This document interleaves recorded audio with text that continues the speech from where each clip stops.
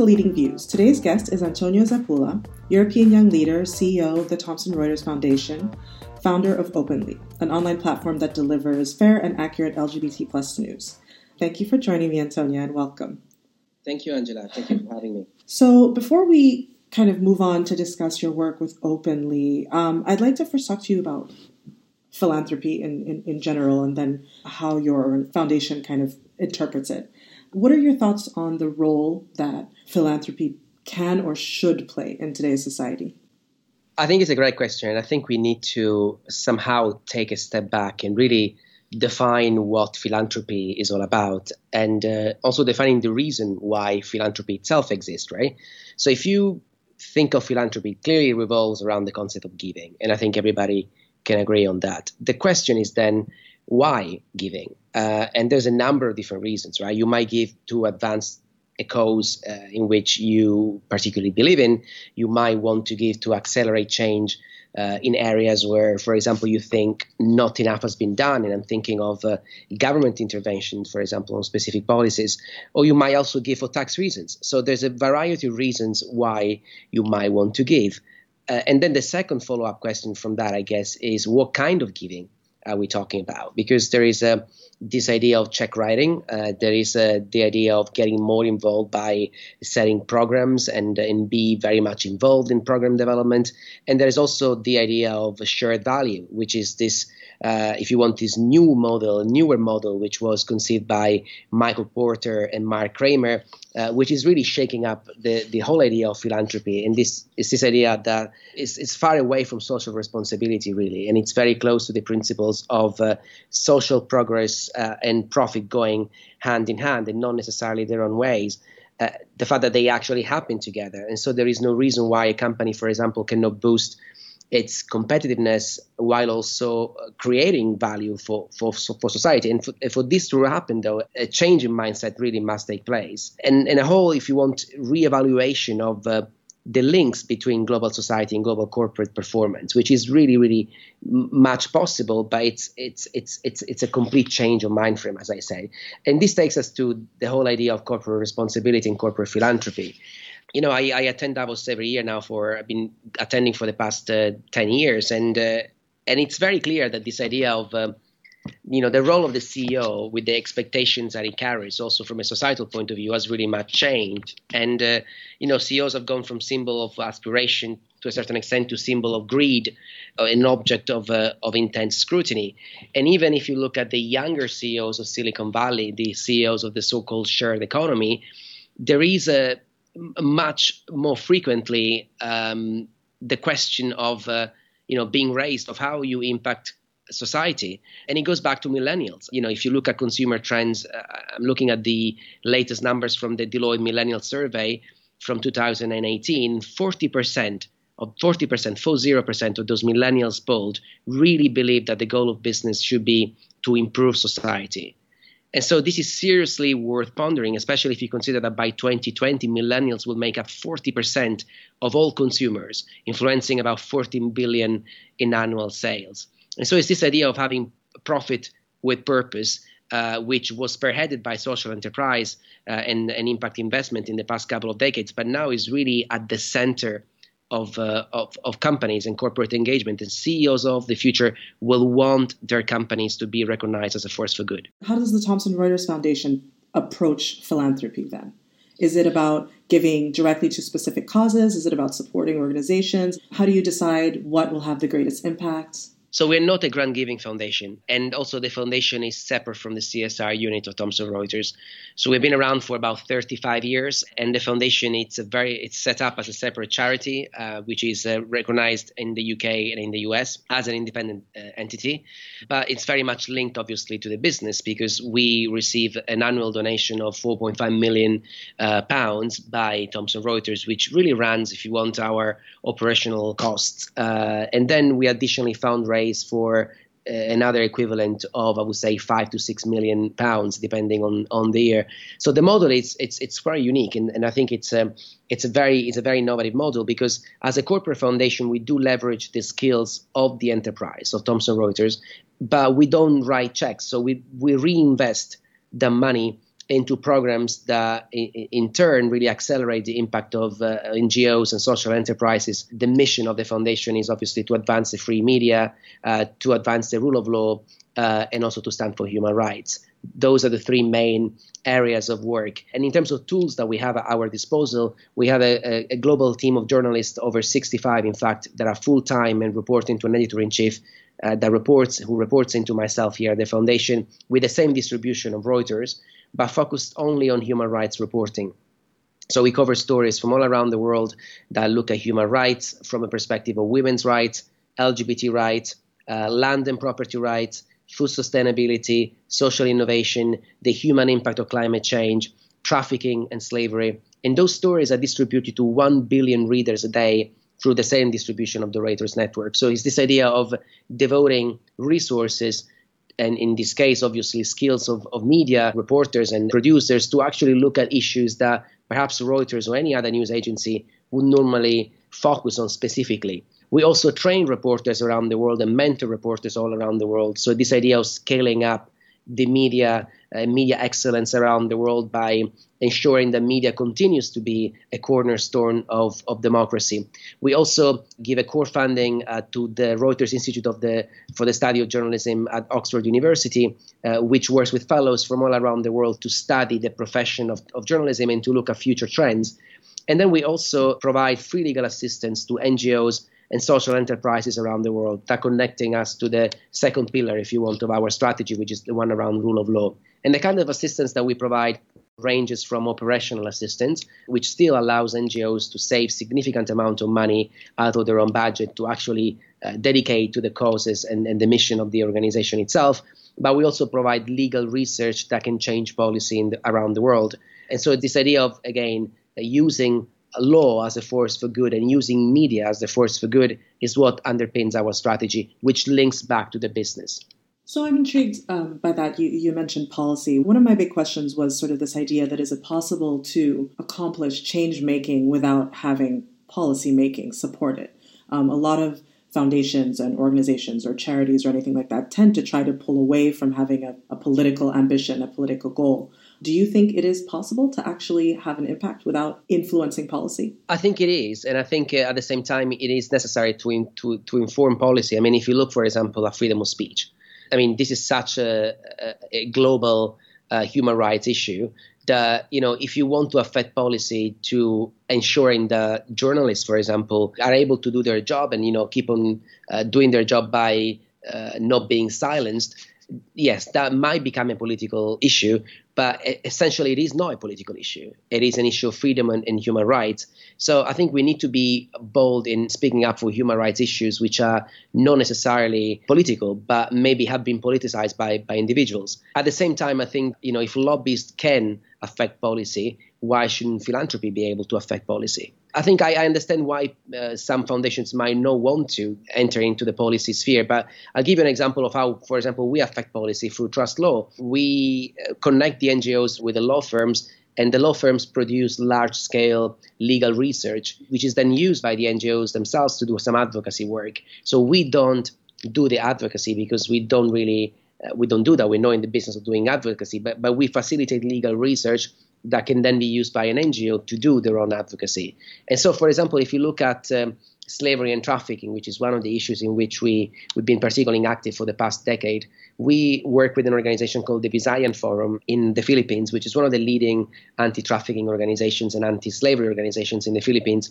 And we connected them with law firms which did a very comprehensive legal research looking at the issue of minimum wage in the Philippines. And by providing best case analysis of minimum wage for domestic workers around the region and around the world, Visayan then was able to lobby the government of the Philippines for some change. And as a result, the minimum wage for domestic workers was implemented. And the government wrote something called the Magna Carta for domestic workers, which automatically improved the minimum wage and the living standards of over 2 million domestic workers working in the Philippines. So are we doing policy work? We are facilitating policy work. But that policy work that was done by that organization effectively raised the condition of living of 2 million people. So is it a model that's successful? I believe it's absolutely successful. Is it a model that we will continue to push for? Absolutely. And is that your advice? If you had any advice to give to sort of philanthropic organizations as we move forward? Do you feel like that is a model that should be replicated and duplicated across the industry? Or do you think there's just a place for all the various types of philanthropy that exist out there? I think there is a place for everything, but at the same time, I think if I'm talking to a corporate foundation, I will just say, make sure that you go beyond CSR. Make sure that you link your corporate giving to, first of all, the mission and the values of your companies. I mean, if you're, for example, a technology company, there's so much that can be done in that space, looking at, the social footprint of your company, especially if you look at issues such as data privacy, digital rights. So really look at your core business and see how you can provide philanthropical solutions that really link back to the business. And that, I think, will also be able to in turn engage your employees in a much more successful manner because they will actually see a direct link between the giving and the core mission of the company itself. And I think I'm particularly proud of what the Thomson Reuters Foundation does here, because I think it's quite innovative and it's quite bold in the sense that the company really understands the importance of the foundation, and the foundation is really at the center of a much wider ecosystem. So it's not really considered as something on the side. It's really at the center of the entire ecosystem. Our board comprises of the leaders of the business units of the company. So it's very much integrated into what we do. We'll still retain our independence, but at the same time, we'll link back to the business because it makes perfect sense. And how do you feel about individual philanthropy? I've always been interested to see the difference between philanthropy in, for example, the US and perhaps to a certain extent the UK versus the rest of Europe. There's this notion, at least in the US, of these everyday Oprahs. You have all these funds where people can donate $10, $5, $1, and it's about having a small individual impact. Versus in Europe, perhaps people have a better feeling for their government taking care of the issues in society, and there's this notion of having a very strong social net. Is that an accurate assessment? And do you think that's going to change in Europe? And do you think that there will be sort of a rise in individual donation philanthropy? And does that even really have an impact? It's a good question. And the answer is that I don't have a straightforward answer. I think your assessment, it's pretty accurate. And I will add in an extra layer if you want. I think in Europe, the influence, for example, of religion and the church in particular has been, if you want, has created another network, another infrastructure for welfare. I mean, that's what also was the case. And I wonder whether that is the reason why we have a model of philanthropy in Europe, which is substantially different than the one that we have in the US. I also think tax regulations in the US have really allowed philanthropy in the past 100 years to assume proportions which we still don't have in Europe. And the mentality, I think, it's particularly significantly different. I mean, US donors have a level of complexity and understanding of issues which is definitely way ahead of what we have seen in Europe. But at the same time, I think while the ecosystem will develop, and not just in Europe, also look at Asia, for example, right? With China entering the philanthropic sector, I think there would be different opportunities and perhaps even new models. This idea of empowering people with micro donations, I think, is particularly interesting because it does allow individuals to, donate a $10 or $100. And I'm thinking of models such as Kiva, for example, or micro lending, which are particularly interesting. But then again, they come from the US and they haven't really made a significant impact in Europe. I don't have an answer. I think I'm looking at the ecosystem with a lot of interest, and I expect a lot of change in the next 20 years. Now it's more of an opinion question, but you, as you mentioned, worked a lot on promoting press freedom. I assume that is both in Europe and around the world. Politics and the political landscape in Europe is shifting quite a bit and really around the world.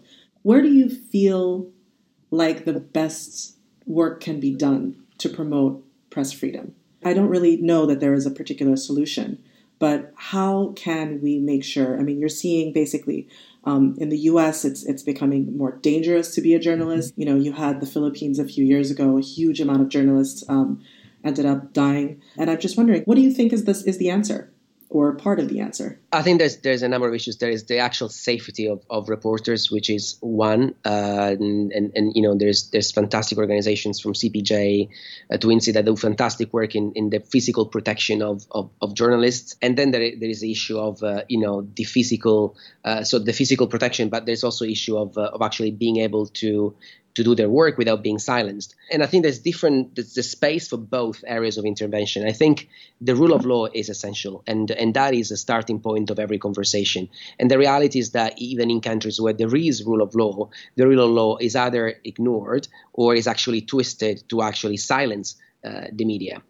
So I think there's two levels of interventions. One is making sure that the rule of law is actually there. And if it's not there, looking at best practice or looking at international regulation. And the second one is actually engaging with those journalists. And I'm thinking, for example, of Maria Ressa in the Philippines, who's been doing fantastic work, that, are at odds with the government, to use a euphemism here, and understanding that they are being attacked effectively by the government, who's using different tools to prevent journalists from doing their work.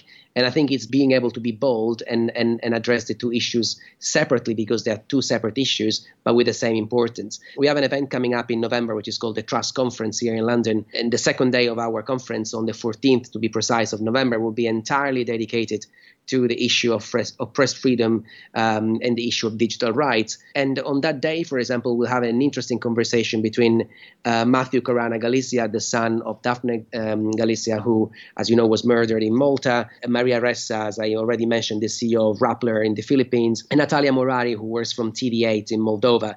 And they will be talking about exactly what we just mentioned, so paying the price for telling the truth. And then on the second part of the conference, we'll be having an interesting conversation with Diane Foley, who's the mother of James Foley, who talks about the issue of protection of journalists who are actually deployed in dangerous areas. What can be done? What kind of training do they actually need? How do you deal with the government? So very different issues, but both, I think, worth being discussed. Yeah, that sounds interesting. Very interesting. Okay, shifting a little. You've been described as an outspoken supporter of the business case for human rights. I really like that angle. Can you talk a little bit more about it? I think you've touched on it a little bit in the context of purpose with corporate philanthropy. But what do you mean by that? I guess I mean that business is very clear that business cannot thrive in a world where people don't, right? I mean, you have no business if people are not thriving.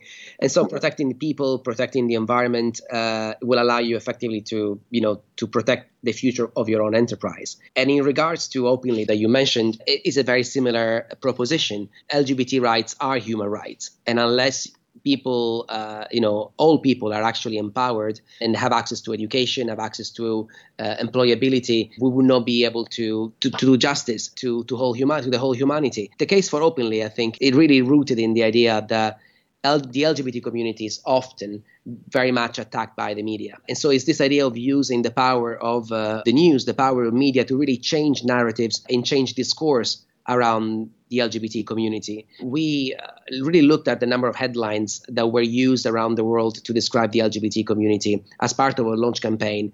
And it was a horrific exercise. Some of the words included devil worshipper, pedophile, deviant, diseased. And so our entire campaign for the launch was actually structured around those headlines and the need for a fair and accurate representation of the LGBT community. And we're not doing this simply because it's morally right, but we're doing it because it makes sense. I mean, you cannot have a community that's completely stigmatized and completely, systematically abused by the media. And unless you change that conversation, unless we describe the LGBT community in fair and accurate terms, that community will continue to be persecuted. And so the case of Openly is precisely that. Let's have a very fair and balanced discussion around the LGBT community around the world. And we believe that this is part of a wider, if you want, economic proposition about economic development and change, in which the media has a role to play. And then, those who invest in infrastructure on the ground, those who invest in centers for the LGBT community and LGBT people, those who invest in HIV/AIDS prevention also have a role to play. But everything has to link in. And we think the media is really at the center of this ecosystem. That's really interesting. So my understanding is that then Openly is a digital platform that sources all this news. How does the model work? How do you then share that news with media around the world? So we have a very diverse distribution strategy. So Openly, as you say, is a digital platform that not only hosts news written by the journalists of the Thomson Reuters Foundation, but it also aggregates other news stories that we believe share the same values of openly, so fair and accurate and balanced. And so we also aggregate them under one roof. We also aggregate resources written by NGOs and international organizations around the LGBT community. So it's this idea of creating really an ecosystem where someone who has an interest in the LGBT cause could go and explore effectively. But we are also conscious that for people to make that effort to actually go on Openly, which is openlynews.com, they will have to have an interest. They will have to be engaged already in this conversation. So part of our distribution strategy also involves our stories being distributed through the Reuters Newswire, which means that our stories will be distributed through Reuters and its 1 billion potential readers on a daily basis, which means that our stories are distributed across the world, whether to Reuters clients, whether they requested our stories or not. And I think that's a really important message to stress because it does really change the narrative around LGBT stories. Our stories end up in a news desk in Saudi, or in Indonesia, or in Brunei, for example. We were the first news organization to break the story about Brunei. And because of the distribution of Reuters and the global pickups, I don't need to tell you what happened with that story and how global it became, the kind of support that it received, and the fact that now Brunei is actually take a step backward and say, okay, actually, we're going to drop death penalty for gay sex. So it's this idea of shining a light on an issue, giving it important prominence through global distribution of stories, and then the rest really happens automatically. And do you have a way to measure the sort of some form of sentiment analysis, let's say, of news about the LGBT community around the world? Do you feel that the work that Openly is doing is actually having an impact? Are you seeing more positive stories, more negative stories? I mean, how do you measure that? We haven't done the analysis on, that goes beyond our ecosystem. What we have seen is that there is a strong interest for every single story that we write around the LGBT community. And I would say, actually about the issues that, affect the LGBT people more than the LGBT community itself. Because the stories span from business stories to, features, to breaking news stories such as Brunei. And we're seeing global pickups growing by the day. We have a very, very strong interaction on social. And interestingly enough, we found that there's a very, very young audience that actually follows Openly, especially in countries where, there are legislative challenges for being openly part of the LGBT community. And that's really interesting because the kind of stories that we write, they don't really have necessarily a young audience in mind. They are just written for a wider professional, if you want, educated audience. So the fact that there is this very strong engagement with a very young demographic, it's fascinating. Just to give you a size, we have over 100 million people reading our stories globally. So the impact is definitely there. The interest is definitely there. What you mentioned about the wider analysis that goes beyond our immediate ecosystem is very interesting, and it's something I would like to do in the coming years. Okay, well then, I will then switch over to a more personal question. Who inspires you? Who has inspired you? There's a lot of people that inspire me because I'm fortunate enough to have a role that allows me to interact with brilliant people all over the world. I met Bill Gates twice, and he's definitely one that I have to mention because the synergies with the work that we do are there, and the ability of tackling really macro issues and achieving significant results is evident. So Bill Gates is definitely one of the people that inspires me. I'll mention somebody else who's a very young, inspirational leader who's only 18 now, and I met him once. His name is Ahmad Nawaz.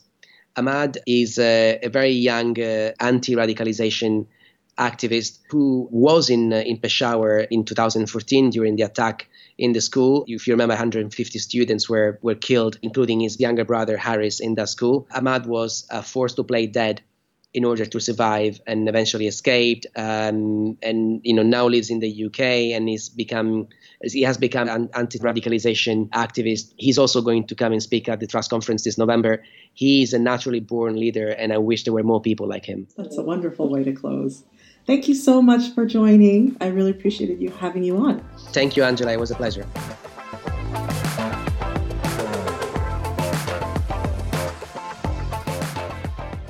Thank you for listening to Friends of Europe's Leading Views podcast. Tell us what you think. Leave a comment, a like, or a rating, and have a lovely day.